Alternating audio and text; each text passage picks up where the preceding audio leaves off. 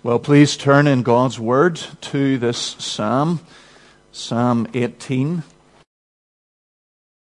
You find it on page 545 of the Church Bible. Psalm 18, and we're going to read just now the first 19 verses of the Psalm. We're going to look at the Psalm over the course of this morning and this evening's services, as I mentioned earlier. We'll be looking at these first 19 verses this morning. So let's read Psalm 18, beginning with the title. To the choirmaster, a psalm of David, the servant of the Lord, who addressed the words of this song to the Lord on the day when the Lord rescued him from the hand of all his enemies and from the hand of Saul. He said, I love you, O Lord, my strength. The Lord is my rock and my fortress and my deliverer. My God, my rock, in whom I take refuge, my shield and the horn of my salvation, my stronghold. I call upon the Lord, who is worthy to be praised, and I am saved from my enemies. The cords of death encompassed me. The torrents of destruction assailed me. The cords of Sheol entangled me. The snares of death confronted me. And in my distress, I called upon the Lord. To my God, I cried for help. From his temple, he heard my voice, and my cry to him reached his ears. Then the earth reeled and rocked. The foundations also of the mountains trembled and quaked because he was angry. Smoke went up from his nostrils and devouring fire from his mouth. Glowing coals flamed forth from him. He bowed the heavens and came down. Thick darkness was under his feet. He rode on a cherub and flew. He came swiftly on the wings of the wind.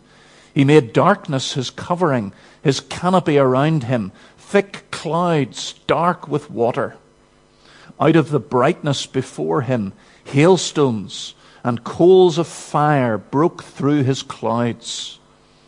The Lord also thundered in the heavens, and the Most High uttered his voice, hailstones and coals of fire. And he sent out his arrows and scattered them. He flashed forth lightnings and routed them. Then the channels of the sea were seen, and the foundations of the world were laid bare. At your rebuke, O Lord, at the blast of the breath of your nostrils, he sent from on high. He took me. He drew me out of many waters.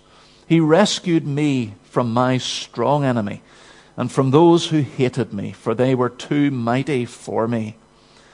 They confronted me in the day of my calamity, but the Lord was my support. He brought me out into a broad place. He rescued me because he delighted in me. Amen. This is the word of the Lord. Well, Psalm 18 is a very important psalm. Now, don't misunderstand me. Of course, all the psalms are important. They are all inspired by the Holy Spirit. But in the forest of the Psalter, there are some psalms that stand out like particularly big trees. They stand out as extraordinary. And that's true of all of Scripture, of course. All Scripture is God-breathed. It's all from God. It is all important, but that's not to say that it is all exactly the same. There are some parts of Scripture that are more weighty, that are more significant, that are more important than other parts. And there are several signposts in Psalm 18 that tell us that we ought to pay special attention to this psalm. There is just the sheer length of the psalm, for example. 50 verses. It is by far the longest of the Psalms that we have looked at so far in the Psalter, hence 2 sermons to deal with it. And then there's the signpost of the title. The title of Psalm 18 is the second longest title in the Psalter. And that tells us something straight away. It tells us that this is unusual, that we want to pay attention to this. But also the title gives us very important information. It tells us that this psalm was composed on one of the most significant occasions in the whole of the Old Testament. After the death of Saul, when David was anointed king at Hebron, the day when his kingdom was established on the earth, when God made a covenant with him, when God promised him a dynasty that would last forever. This is one of the highest pinnacles, if not the highest pinnacle, of the whole of Old Testament revelation. And so the fact that Psalm 18 comes from that particular historical moment gives it an added weightiness. And then there's the position of Psalm 18. The position of the psalm in the Psalter. You may know that there is a structure to the Psalter. There are 5 books that comprise the book of Psalms, 5 separate sections. But as well as those 5 books, those 5 divisions within the Psalter, there's also a pattern and there is a flow within each of those books. And book 1 and book 5 of the Psalter, the first and the last of the books of the Psalter, both of these books have a pair of psalms that come right in the middle. And these 2 psalms that come in the middle of book 1 and the middle of book 5, these 2 psalms mirror the opening 2 psalms, which are an introduction to the whole Psalter. Psalm 1 is a psalm about God's law, and Psalm 2 is a psalm about God's Messiah. And Psalm 18 and Psalm 19 are like a hinge, a pivot right in the center of book 1. Psalm 18 is about God's Messiah, and Psalm 19 is about God's law. And we see exactly the same thing in book 5. Right in the middle of book 5, side by side, you have Psalm 118, a psalm about God's Messiah, and Psalm 119, which is a psalm about God's law.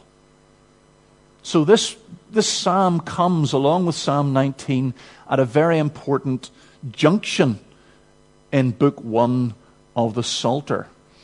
And as you think back over the Psalms that lead up to Psalm 18, it's also significant.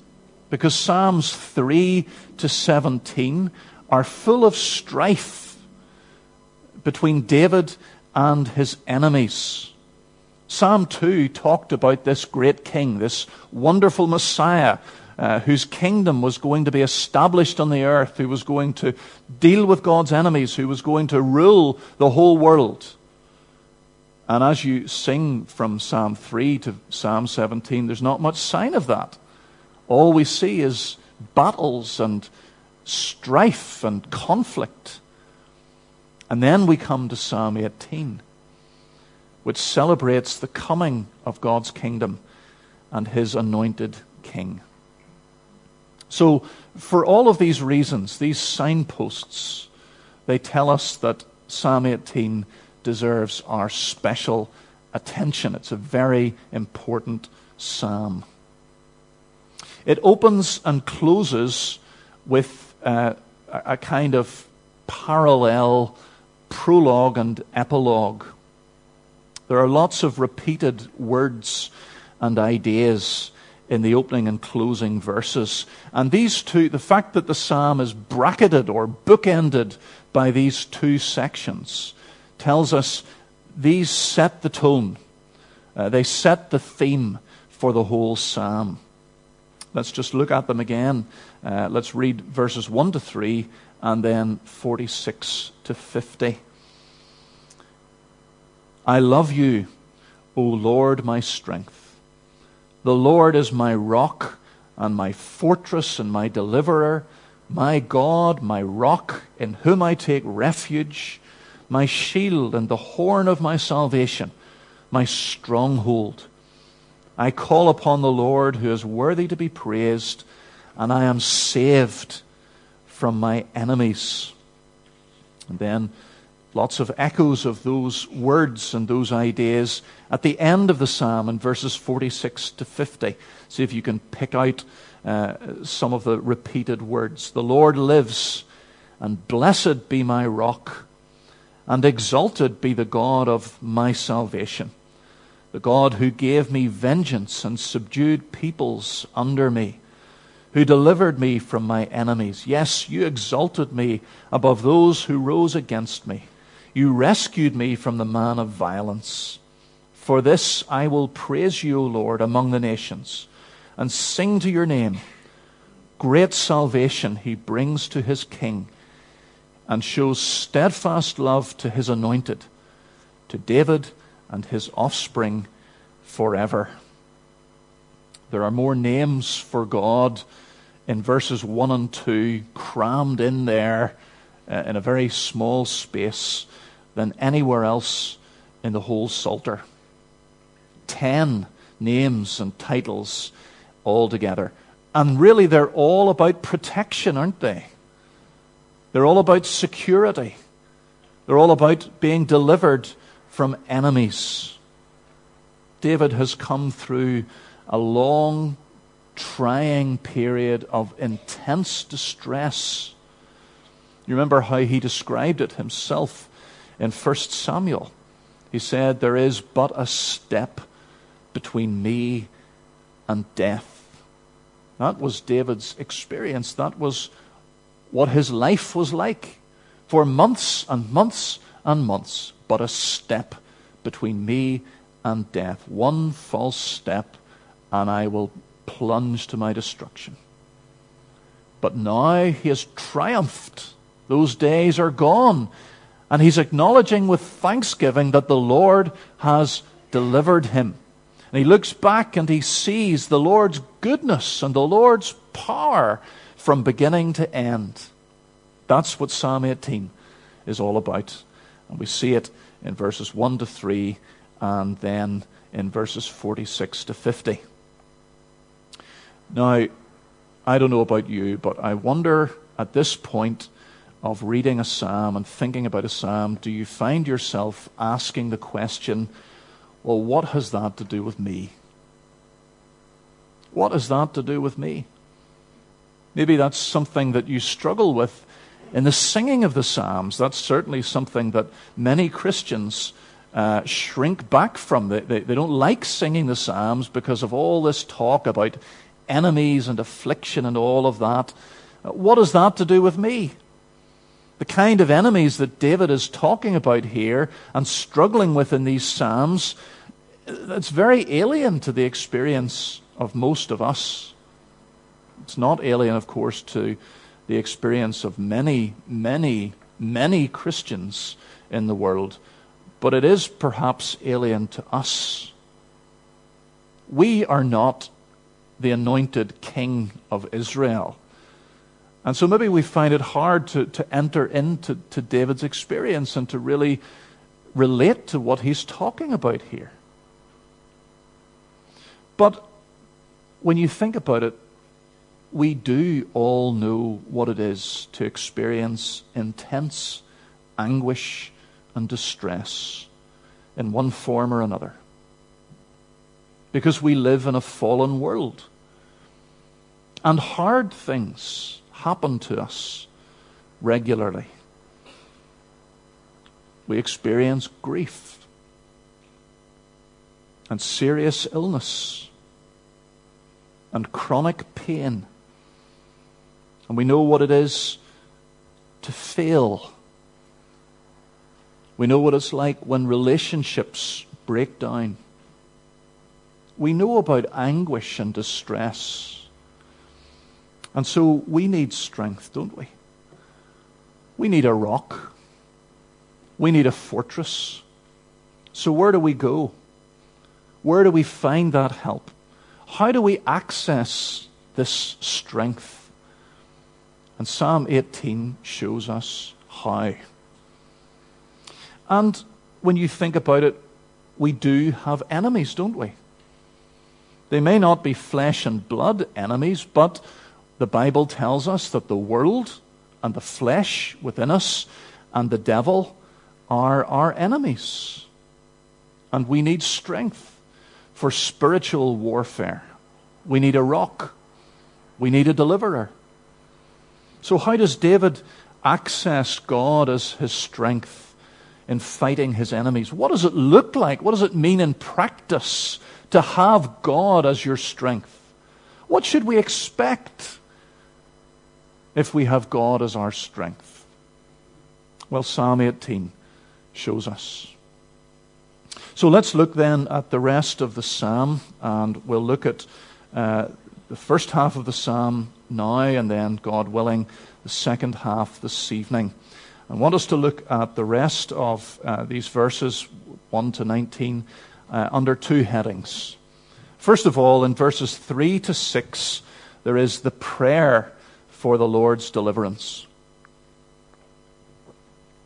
The prayer for the Lord's deliverance. David describes the situation that he's in verses 4 and 5 using horrible, nightmarish imagery, doesn't he? It's the picture of the tentacles of a monster slithering up out of the grave and wrapping themselves around and around its victim and dragging the victim back down into the grave to destruction. That's the way that David describes it. He talks about torrents of destruction assailing him. You imagine, maybe you've seen the pictures of a tsunami sweeping everything away before it. That's the picture that he's using. And David is saying that's what life has been like for him over the months that he has been on the run from Saul. Just a step between me and death, in fear of his life, in danger from enemies on every side. That's his situation. So what does he do in the face of this overwhelming, terrifying threat? Well, verse 6, he prayed. That's what he did. He prayed. In my distress, I called upon the Lord. To my God, I cried for help. He doesn't put his trust in his own resources. He has hundreds of men with him, armed men, able men, but he doesn't look to them. He doesn't look to his own military cunning and expertise and strategy. He has these hidden strongholds up high in the desert, hidden fortresses. He's not depending on them. They're not his fortress. They're not his stronghold. He looks to God. He is my fortress. He is my strength.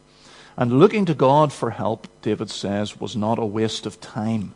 Verse 6 again. From his temple he heard my voice, and my cry to him reached his ears. In the holy heights of heaven, God hears the prayer of this one man, and he answers that prayer.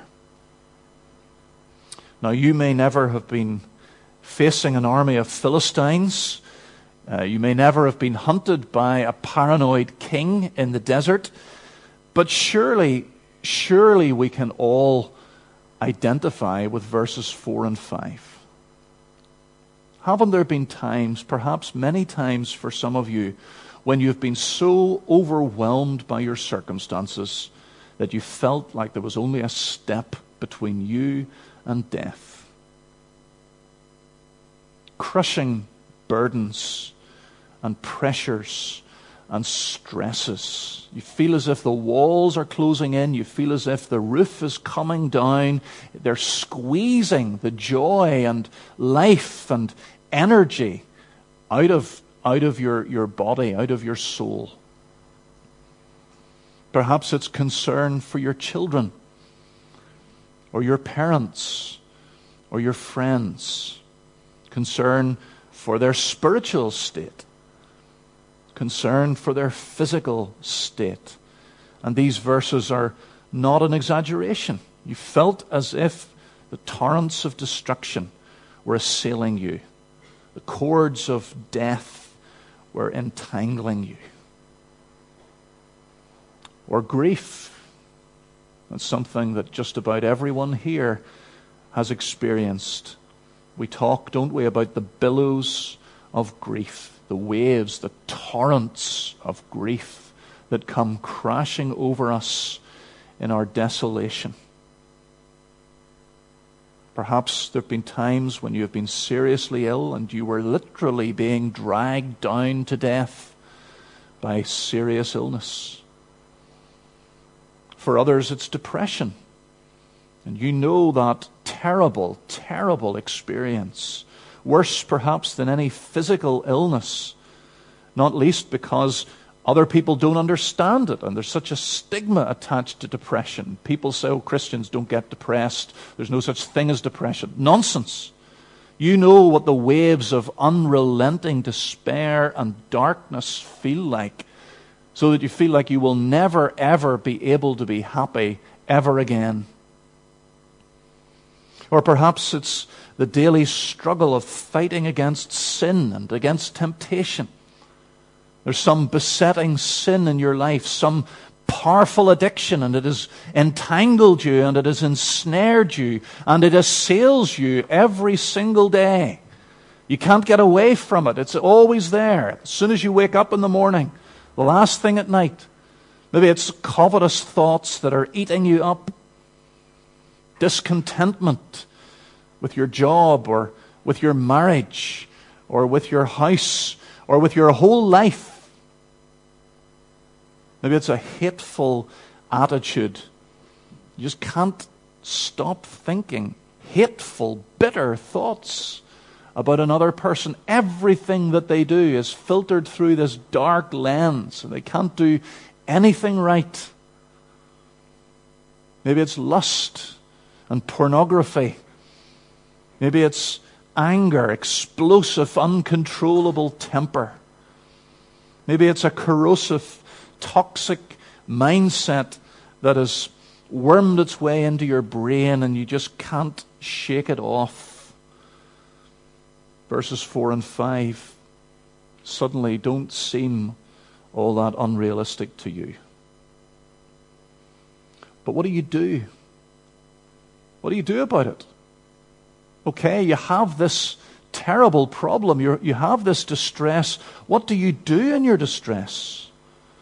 And the psalmist tells us that we should do what he did.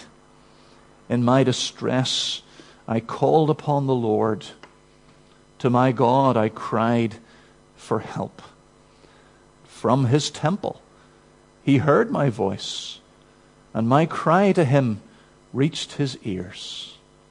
That's what we have to do when we're in distress, no matter how intense and overwhelming it might be. Cry in faith to God. You notice David doesn't just say, I cried to God. He says, I cried to my God for help. The whole psalm is deeply personal. See that in verse 2, that repetition of the word my rock, my fortress, my deliverer, my God, my rock, my shield, the horn of my salvation, my stronghold. Again and again and throughout the psalm. This is deeply personal. David is saying to us here, don't put your trust in yourself.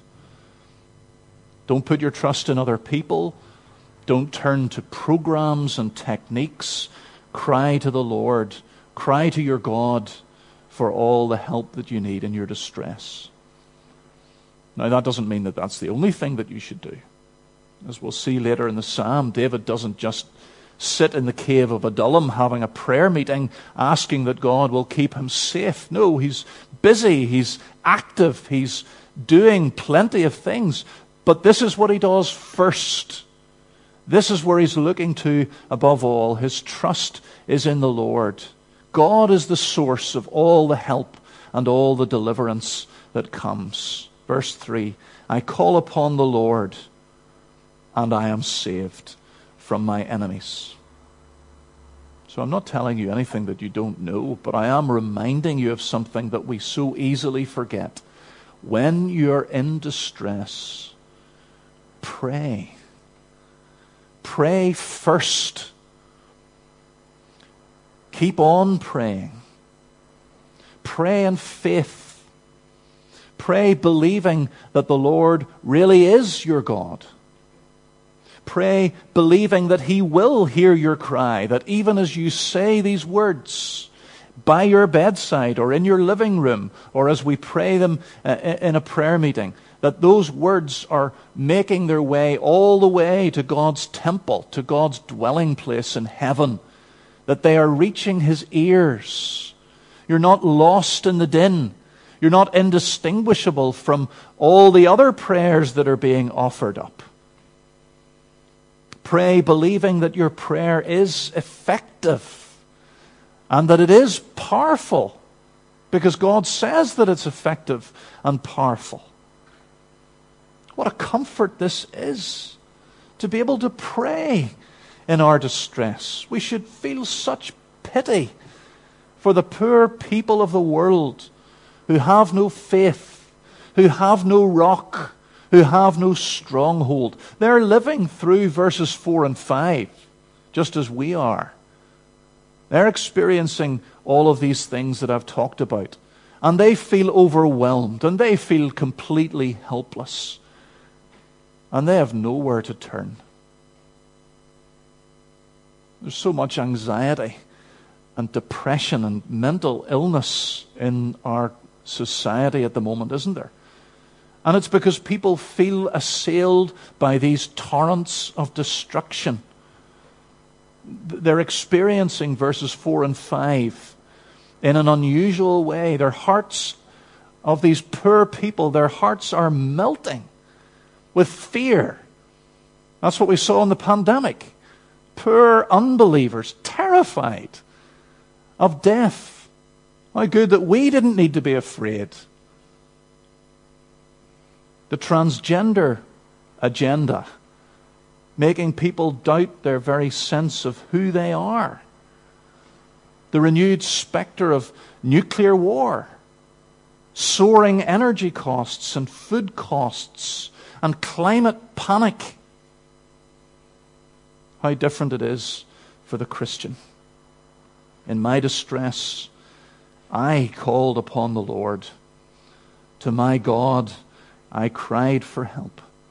From His temple He heard my voice, and my cry to Him reached His ears. The prayer for the Lord's deliverance. And then in verses 7 to 19, we see the picture of the Lord's deliverance. The picture of the Lord's deliverance. Did God hear? Did God act on what He heard? Well, verses 7 to 19 leave us in absolutely no doubt whatsoever. God heard all right. We don't have time to read it again, but just scan your eye over verses 7 to 19. The earth reeled and rocked. The foundations also of the mountains trembled and quaked because He was angry. He bowed the heavens and came down. Thick darkness was under His feet. He rode on a cherub and flew. He came swiftly on the wings of the wind. The Lord also thundered in the heavens, and the Most High uttered His voice, hailstones and coals of fire. He sent out His arrows and scattered them. He flashed forth lightnings and routed them. Whew. It is a breathtaking display, isn't it, of God's sovereign power. This is what prayer does. This is what happens when David prays. Dale Ralph Davis says in his little commentary on the psalm, we have here 9 verses of rapid-fire, mind-expanding, imagination-stretching verse. David prays, and this is what God does. Except, it didn't happen like that, did it? That's not what happened. You go back and you read 1st and 2nd Samuel, and you can scour those 2 books from beginning to end, and you won't find anything like this.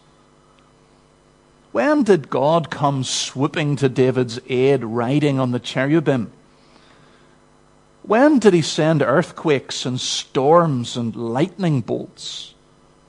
It didn't happen. Not like this.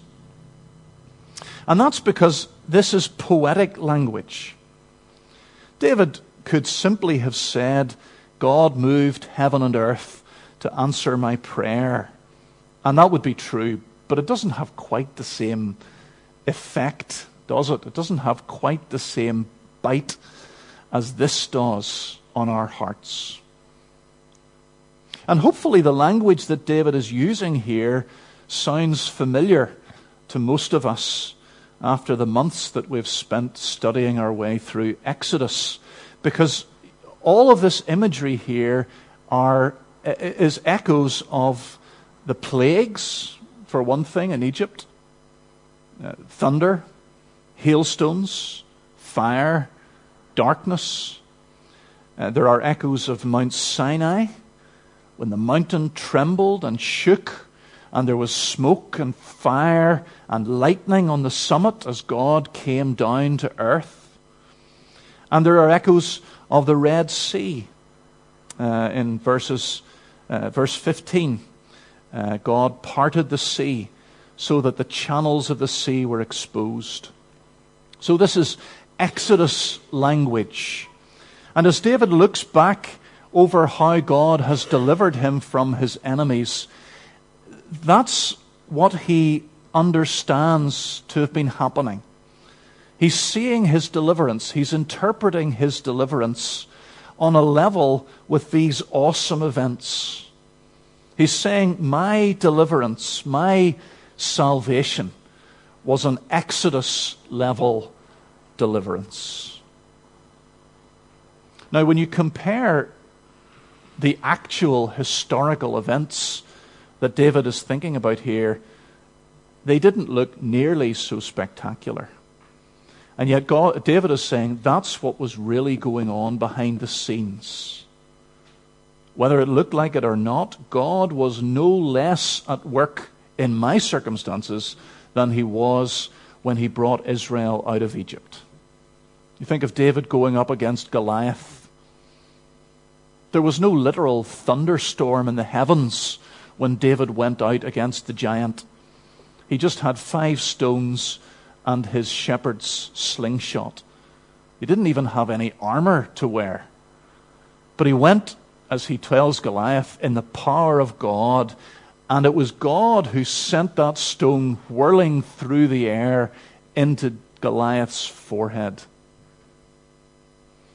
When Saul sent men to kill David in his bed, David's wife, Michal, warned him and helped him escape through the window and run away.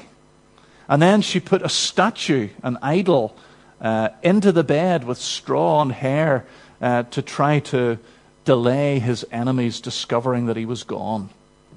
There weren't any lightning bolts from heaven, but David is saying God was just as powerfully at work delivering me then as in the Exodus.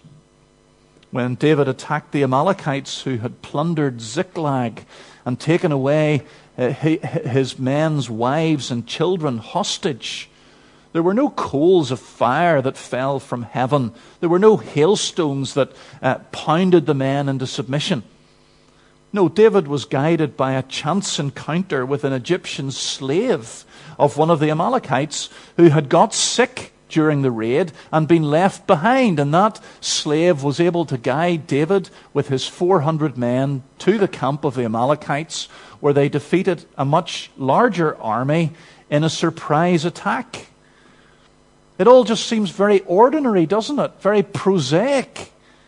It's not spectacular. It's not the kind of awesome spectacle that we're reading about here in these verses. But David, as he looks back, he is saying God's power was at work every bit as much.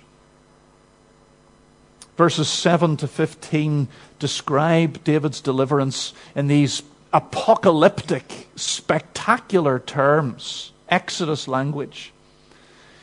But then verses 16 to 19 are so beautifully personal, aren't they? And individual. What's the point of all this noise and all this fury and all this shaking of the universe that's going on, that's described in verses 7 to 15? It's not this time to give the 10 Commandments as it was at Mount Sinai. It's not to bring 2 million Israelites through the Red Sea to the Promised Land. What's the point of it all? It's so that God can save one man who is overwhelmed by his enemies. Verse 16, He sent from on high, He took me, He drew me out of many waters. Verse 19, He brought me out into a broad place. He rescued me because He delighted in me.